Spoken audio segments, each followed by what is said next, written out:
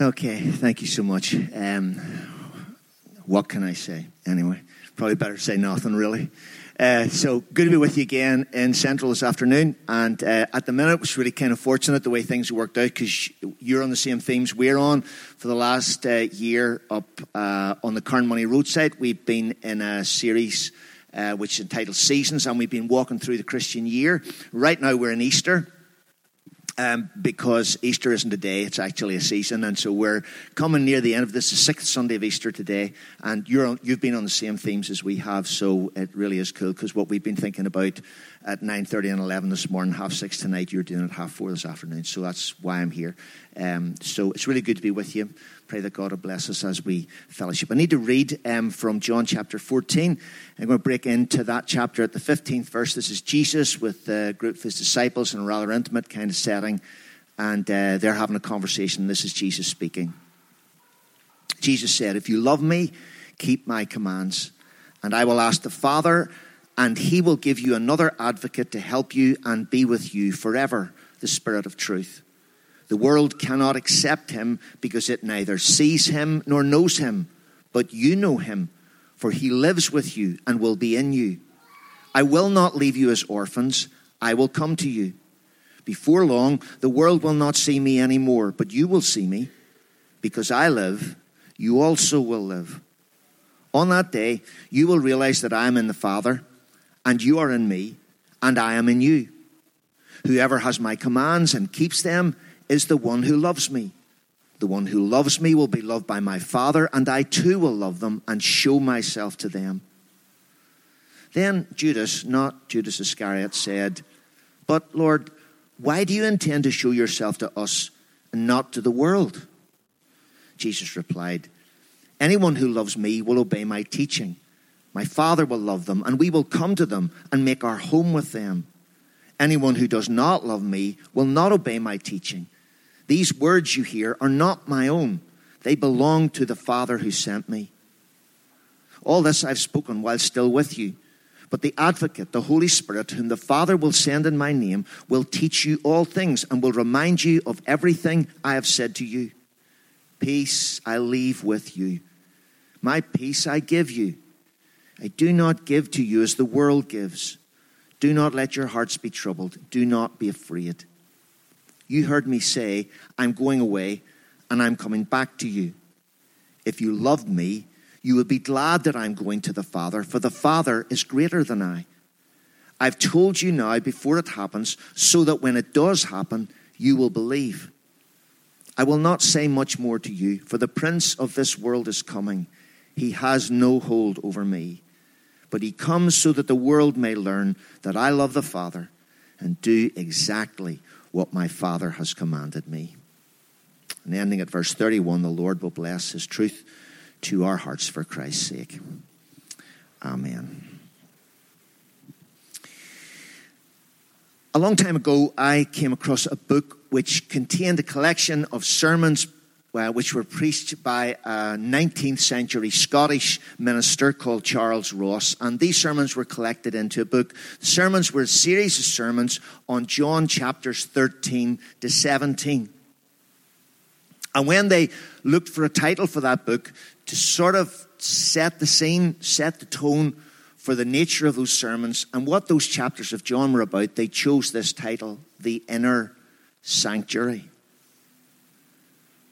And I've always found that to be a haunting kind of title for that book. That in these chapters from which our sermons have been drawn last Sunday, today, and actually next Sunday as well, that particular set of chapters in the middle of John's Gospel, in these chapters we hear and see intimate things. If you read them, you get that sense of the conversation. Jesus talks very personally, very intimately to the disciples, and none more so than in the verses we've just read from John chapter 14 a minute or two ago. By the way, I did notice that you can buy that book for 99p for the Kindle on Amazon, but that's another story. In these verses that we've just read, we see something in God that we only see pale glimpses of in this world. I'm reading the book at the moment, which is called The Boy Who Followed His Father into Auschwitz. And it's written by a guy called Jeremy Dronfield, who's a journalist. And the book tells the true story of Gustav and Fritz Kleinman. Gustav was a decorated Viennese war veteran from the First World War, who, when the Second World War started and Austria became part of the Nazi Empire, found himself and his son arrested because they were Jews and taken off to a prison camp in Buchenwald. They entered the prison camp on the 2nd of October 1939, and they didn't get released from the grip of the Nazis until the end of the war and the liberation of the internment camps. And the book tells the story of how they survived unspeakable conditions during those years together. And Gustav, by the time he got released, eventually they went from Buchenwald to Auschwitz and Auschwitz to a series of other camps. He was in his late 50s. Virtually nobody survived, certainly not in Auschwitz, until your late 50s. It's an incredible story. And the title of the book comes from an incident in their lives, which was that when they were arrested and taken to Buchenwald, they spent a couple of years there. And during their time there, Fritz, Gustav's son, had the opportunity to train as a bricklayer. And the opportunity to do that effectively was going to save his life, because the German war machine was constantly constructing things. They used slave labor by and large to do it. And if you had specific skills, you were really useful. And this would mean that the young man would have a strong chance of surviving. His father would probably ultimately either die or be shot or be sent off to the gas chambers. About 2 years into the story at Buchenwald, the Nazis decided to move most of the prisoners, Jewish prisoners, from there to Auschwitz. And Fritz's dad was scheduled to leave. And Fritz was determined that he should go wherever his father was. And so he went to the camp commandant, which was a really dodgy thing to do. And he said, I need to go with my father.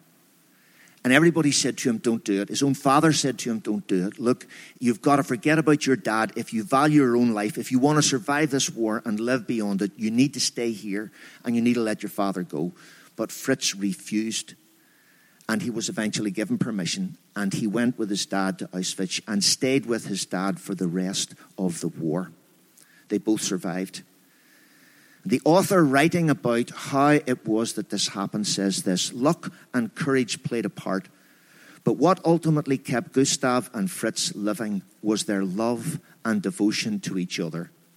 The boy is my greatest joy, Gustav wrote in his secret diary in Buchenwald. We strengthen each other. We are one, inseparable. What you see glimpses of in that relationship between that father and son is something you just heard Jesus speak about in a much, much deeper and more profound and eternal way in those verses that we read a moment or two ago about the reality which exists in the life of our God, the Father, the Son, and the Holy Spirit. Speaking about what is about to happen to him, Jesus said this in the verses we read: I will not say much more to you, for the prince of this world is coming. He has no hold over me, but he comes so that the world may learn that I love the Father and do exactly what my Father has commanded me.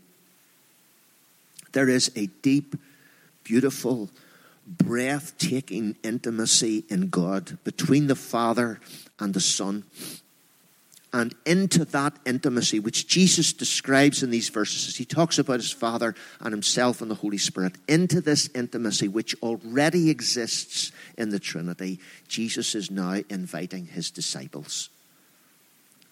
He says, on that day, you will realize that I am in the Father, and you are in me, and I am in you. Jesus is inviting the disciples into the intimacy he already shares with his Father. And this will become possible through the Holy Spirit. I will ask the Father, and he will give you another advocate to help you and be with you forever, the Spirit of truth. Another advocate. What on earth is an advocate? Well, it's often asserted that this is a legal term, and it indicates the defense lawyer in a court of law, a professional person who speaks up for you in your defense. And there is no doubt about it that the word paraclete, which is the Greek word which is translated advocate here, can have that legal significance.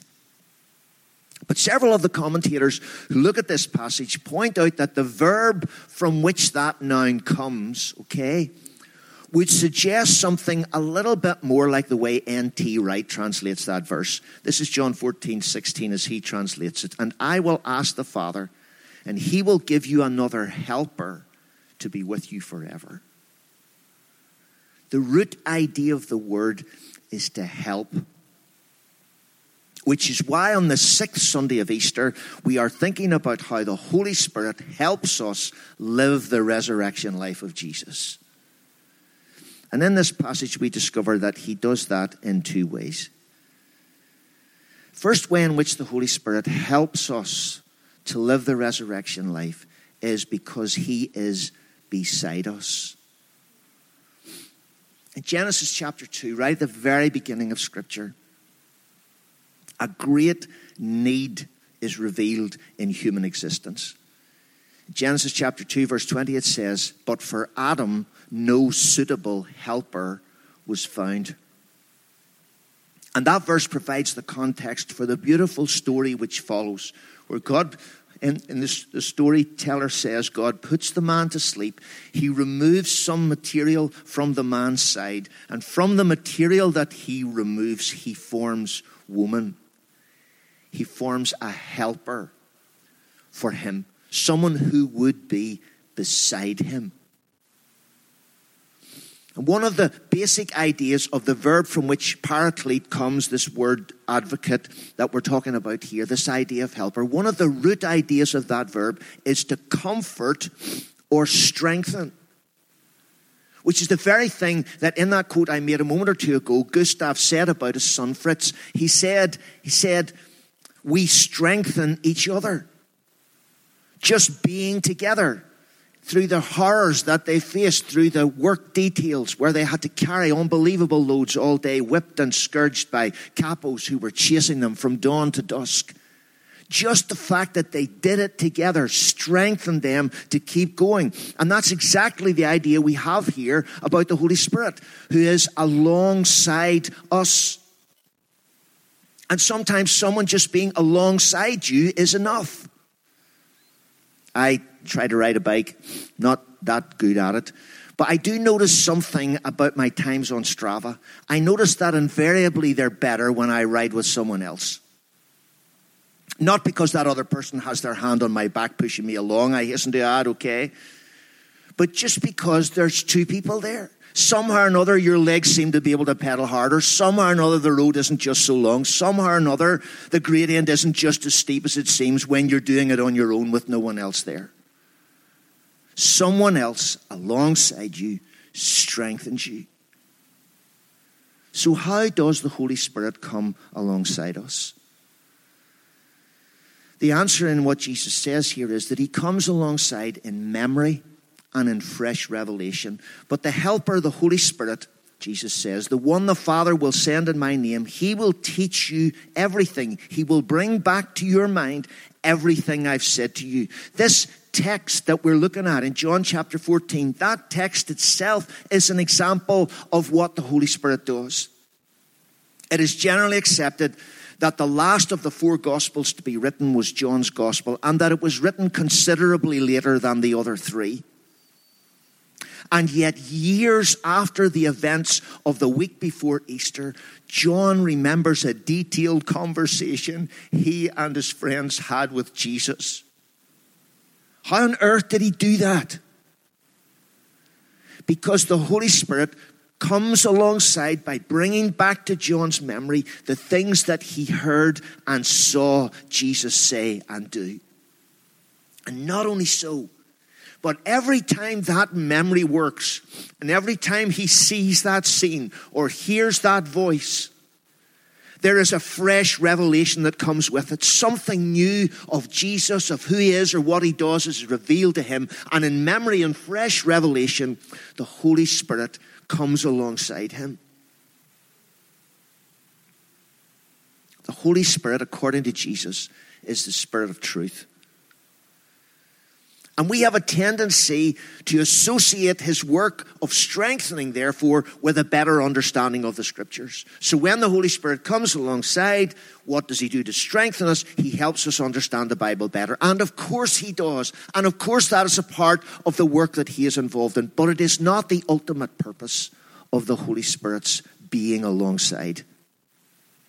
William Temple says this in his commentary: those who follow truth without finding it incarnate in the historical Jesus of Nazareth cannot claim to be led by that Spirit to whom reference is made here. See, it turns out that the truth the Spirit reminds us of and reveals to us afresh is Jesus Christ himself. Not just the words of a book, but the life and reality of Jesus Christ. He reveals and brings to memory who Jesus is and what Jesus does. So how does that strengthen us or help us? Well, it turns out, according to Jesus, that to live a consistent Christian life, we need to grow in our love for Jesus. That's how it works. If you really love me, John 14, verse 15, Jesus said, you will keep the commandments I have given you. If you really love me. Love is the key to obedience and consistent Christian living. And the work of the Holy Spirit in reminding and revealing is designed to deepen our love for the one he reveals. That's how it works. As Matt Redman puts it, in the bridge to a song that's on one of his earlier albums. The song is called The More We See. The bridge goes like this: and the more we see, we sing, holy is the name of the Lord. And the more we see, we sing, there is no one like you, God. Your majesty surrounds us. Your mercy, Lord, has found us. There is no one like you, God. The more we see, the more we love him. And this is what church is for. Because church is the place where the Holy Spirit, the Helper, is beside us. There are promises that attach to this activity, not to this building or any other building. But there are promises that attach to this activity concerning the presence of the Holy Spirit with us. And so it is in this place when we gather to do these things that he is here alongside us right now, calling to mind memories, bringing fresh revelation of who Jesus is and what Jesus does. And as that happens, he diverts our gaze to look at this one person. And as we look at him, we see the incredible beauty of his life and we love him more. I was standing in the coffee bar at our 9:30 worship this morning. I was standing behind the sound desk. I have no idea why I was there, except that my son, that one, said, could you just and gave me authority to twiddle 3 buttons, which I more or less managed to do at the correct point in time. I'm not quite sure what function they actually performed, but I did what I was told. And so I'm standing, terrified, looking at the sound desk, and I look across at the coffee bar, and as I look across the coffee bar, I see my daughter-in-law, Laura, standing there, and I hadn't noticed her before the service began. And then I look, and beside her is my son, Matthew, her husband, and I look at the two of them, and then suddenly I think, where's Jude, their son? Their toddler, little boy. I look at the two and think, where's Jude? And as I look, Laura obviously realizes that this is the thought that is going through my mind. She doesn't move at all, but with her eyes, she diverts her eyes slightly to the right, and I follow her eyes, and there's my wife standing with Jude in her arms. What I thought was fast asleep apparently wasn't. He just cuddling into his nanny, as grandchildren tend to do. And there he was, as happy as Larry in his nanny's arms. And it was a beautiful thing to look at. And that's exactly what God the Holy Spirit does. It's like just the very movement of his eyes diverts our gaze from the text that is before us to see the person of Jesus, and to see him. The more we see, the more we sing, the more we love. the Holy Spirit is beside us. He is here when we gather. This is the chief purpose of this gathering. That as he inhabits this space and as he comes alongside us, he diverts our gaze to Jesus in memory and fresh revelation. And we love what we see. And that love that develops in our hearts makes us more consistent in our Christian walk. He helps us by being beside us. But then he helps us by being within us. Something else is also happening right now. Throughout the history of the people of God, one great desire recurs. You see it over and over again from the Old Testament right through to the conclusion of the New.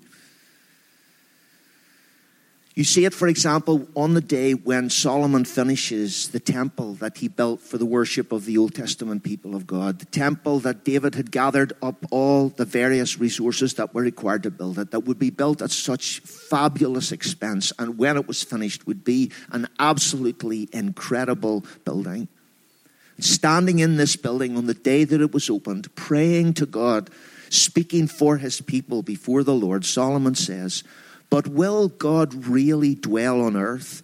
The heavens, even the highest heaven, cannot contain you. How much less this temple I have built?" Right there and then, at the moment of the opening of this incredible structure, Solomon realizes this cannot contain God. He cannot live here.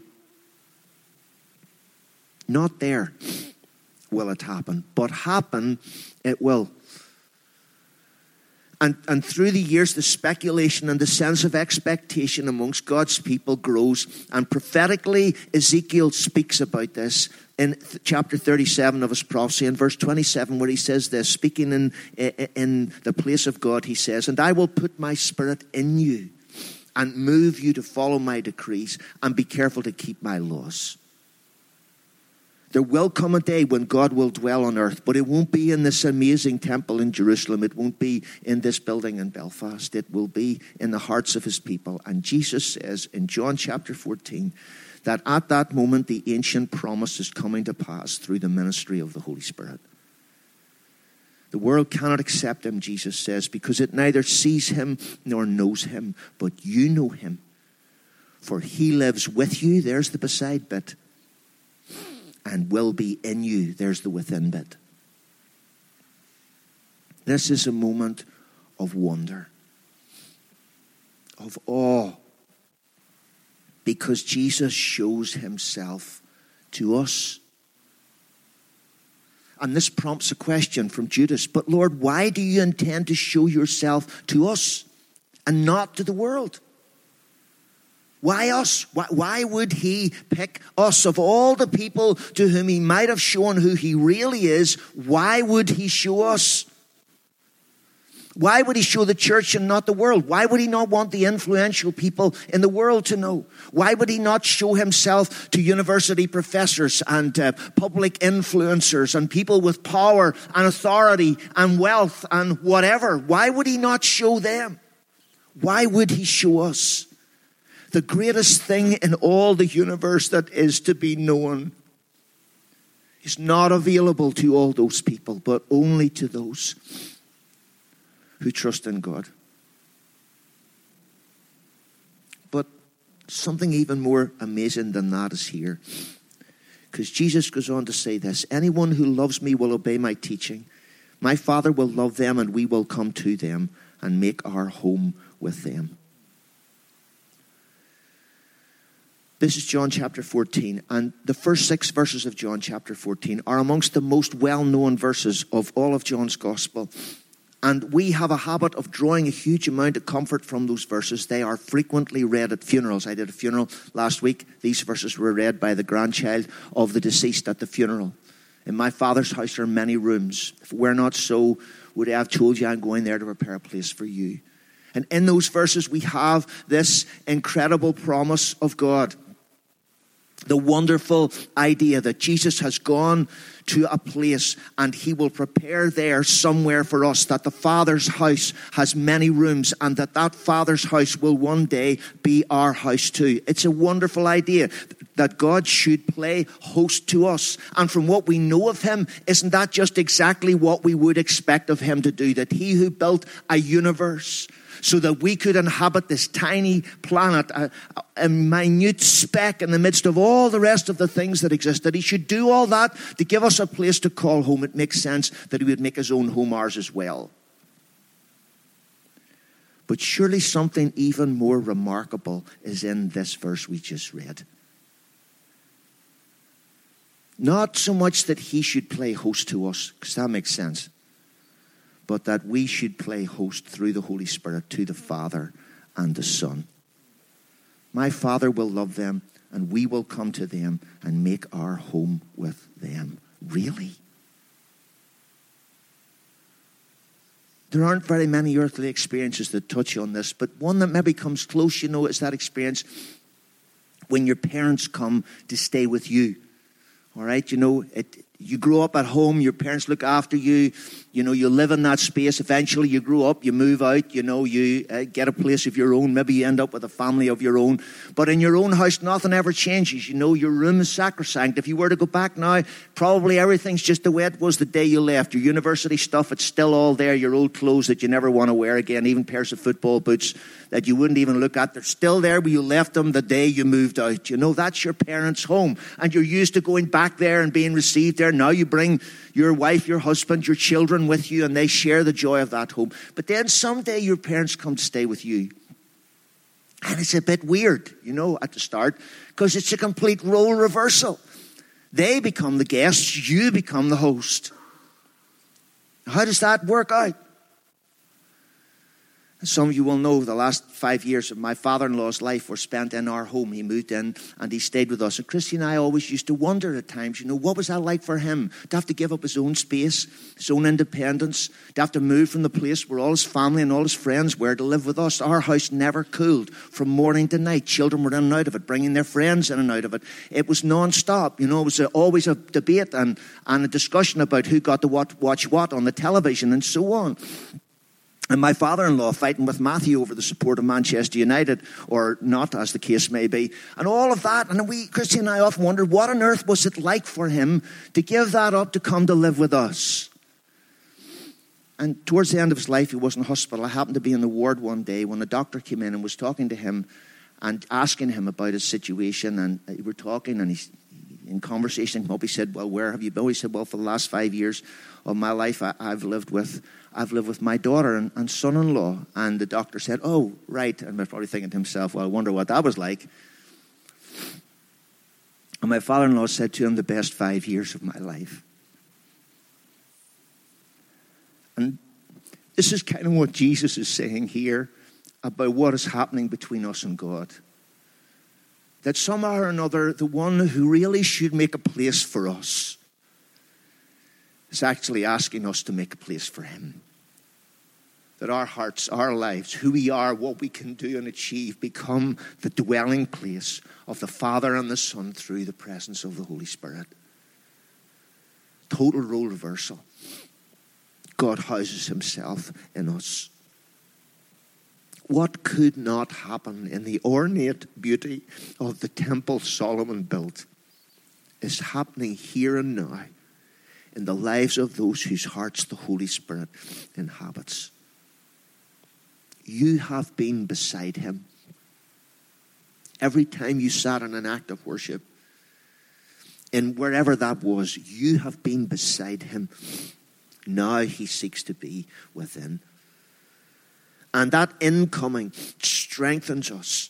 It strengthens us because we are more than just one. Because the Father and the Son are with us now by the Holy Spirit. And so that naturally strengthens you. My mother-in-law used to have an expression, if somebody was diving about, doing something really fast, and she had observed this person, she would say that he went past me like two men and a wee fella.